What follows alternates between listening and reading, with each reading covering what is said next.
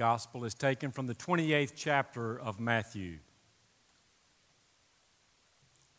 After the Sabbath, as the first day of the week was dawning, Mary Magdalene and the other Mary went to see the tomb.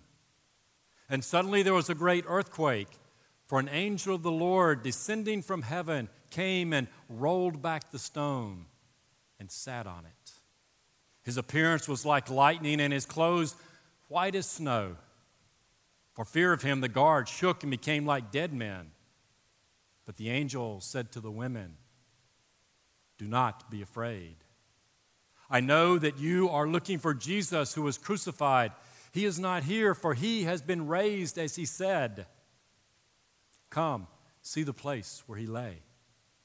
Then go quickly and tell his disciples, he has been raised from the dead, and indeed he is going ahead of you to Galilee. There you will see him. This is my message for you." So they left the tomb quickly with fear and great joy and ran to tell his disciples.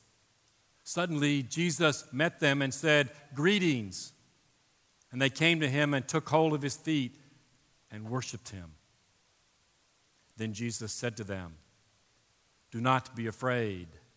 Go and tell my brothers to go to Galilee. There they will see me."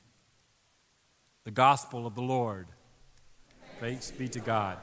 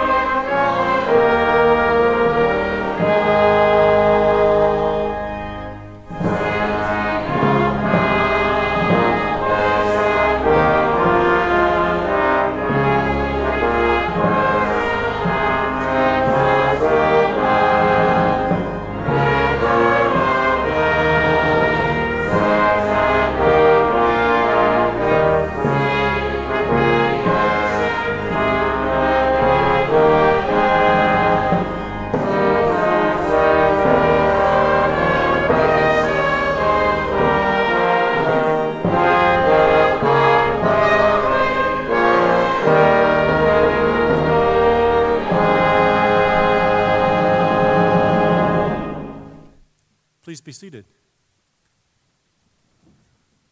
Christ is risen. Alleluia. He is risen indeed. Alleluia. Let's pray. Gracious and loving God, we gather this day to celebrate the victory of Christ over sin, death, and the grave. We pray that all that we offer in worship this day might be pleasing to you and might enliven our spirits as your people. Amen. On Maundy Thursday, Pastor James said he dated himself by mentioning his beloved rainbow sandals. Yeah, there's some at my house still, I think, from my son. But I guess I'm going to date myself a wee bit this morning, but I'd wager that I'm not alone. In 1971, Carole King's album Tapestry topped the Billboard charts for 15 weeks. One of the hit singles was I Feel the Earth Move. Granted, it's a song about human love, romantic love and relationships, but the refrain's been running around in my head and on my heart this week as I pondered the gospel. The refrain, I feel the earth move under my feet. I feel the sky tumbling down. I feel my heart start to tremble whenever you're around.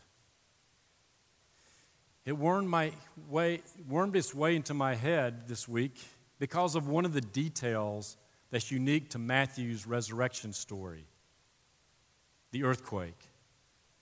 Suddenly there was a great earthquake, Matthew says, and the stone rolled away. This is the third time that the Gospel of Matthew has used the word or mentioned earthquakes. The first time in Matthew 24, Jesus is speaking about his return at the end of time, a little bit of apocalyptic foretelling there that will be heralded by an earthquake. The second time we read last week during Holy Week from Matthew 27. At the moment Jesus breathes his last, hanging on the cross, there's an earthquake that shakes the earth, and the curtain in the temple is torn from top to bottom. And the third time is today, from Matthew 28, when an angel descended from heaven, rolled the stone away from the sealed and guarded tomb of Jesus. Those earthquakes were dramatic signs of God's activity, or future activity in one case, in our world. Earthquakes, as we know, were caused by the shifting of massive tectonic plates beneath the earth's crust. They unleash tremendous power when they move to relieve that pressure. Now, in our physical world, earthquakes generally bring destruction.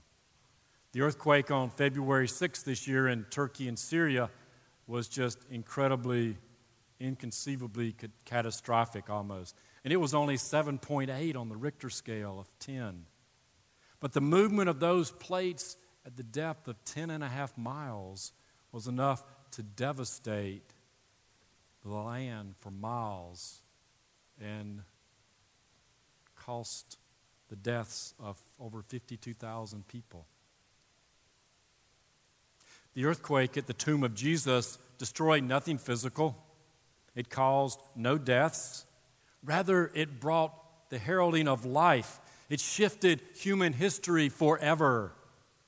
The shift announced the resurrection of Jesus and the end of death's grip of power and fear over us. The shift was God's act restoring us into relationship with God and with one another.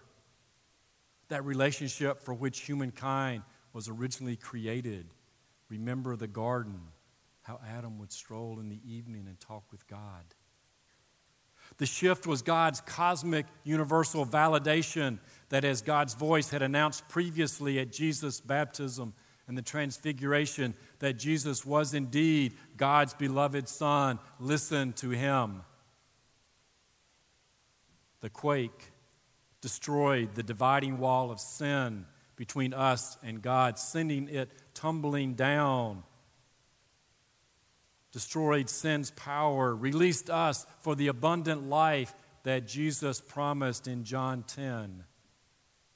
It heralded our freedom from guilt, our freedom from fear of God's wrath, that we were going to be condemned, so that we can become the people of faith that God called and created us to be.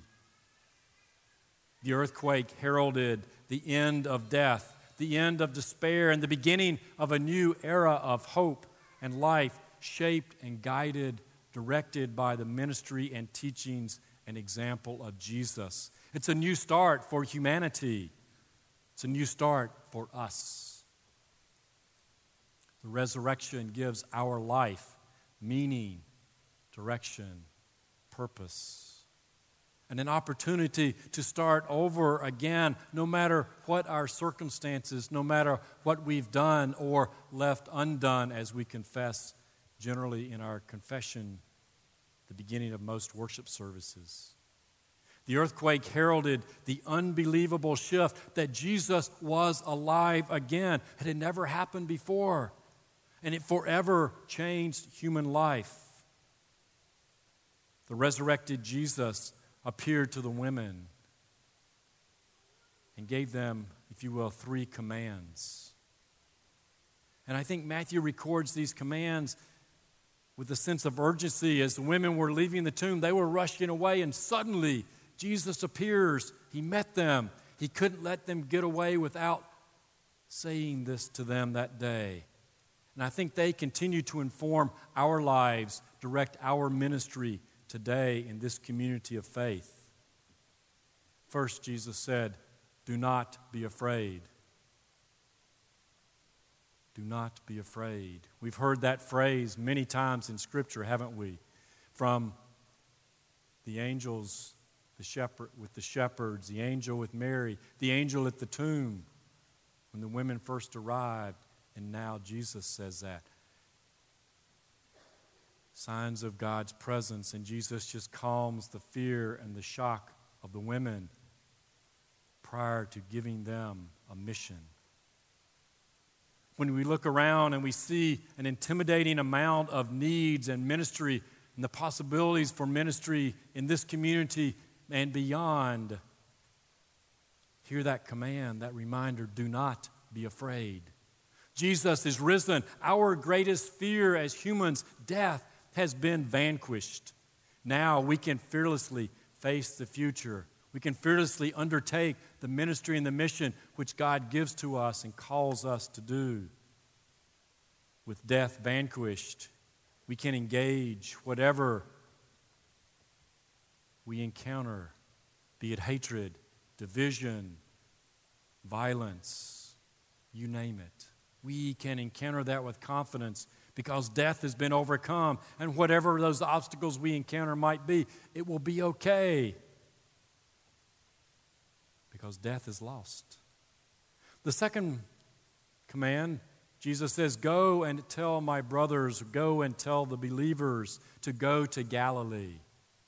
Jesus gave the women a mission that morning. He sent them to the land where he did ministry. You and the believers go there. Jesus gives us a mission to go and to tell, and he expounds on that later, just before he ascends to heaven. He says, "Go therefore and make disciples of all nations." Go beyond the safe confines of this community of faith. Go to your places of ministry, your home, your school, your work, the caring agencies locally, the mission partners internationally or nationally. Go bearing the glorious good news of Jesus' resurrection that changes everything. Go and embody that good news in your serving. Be yourselves. Be a sign of resurrection life and hope. Go as you bring the presence of Jesus in those mission fields, hope for healing, forgiveness, reconciliation, salvation, and the presence of Christ to change and to be changed. And the third part of Jesus' words, directives to the women that morning, he says, there in Galilee, there in the mission field, there they will see me. For me, this is the ultimate confidence builder for our mission. Jesus is already there. He's already present and waiting for us in those places of ministry, the places we are sent and needed. Jesus awaits us in the future as well. So if you're uncertain where your mission field might be, look for the needs that match your gifts. Look for where Jesus is already at work and go join and be a part of his work there. There is, I think, great comfort and power knowing that Jesus is with us where we are and Jesus awaits us in our future. We might wonder, but how can we accomplish? How will we accomplish what we are called and sent to do, to make disciples of all nations? What will happen in the future? What will our ministry be? Even who might be leading us in that future ministry and supporting us? The resurrection has released Jesus from those human constraints of physicality and time. So he's already present with us. He's already there in our future, and it will be fine. Jesus is there, alive.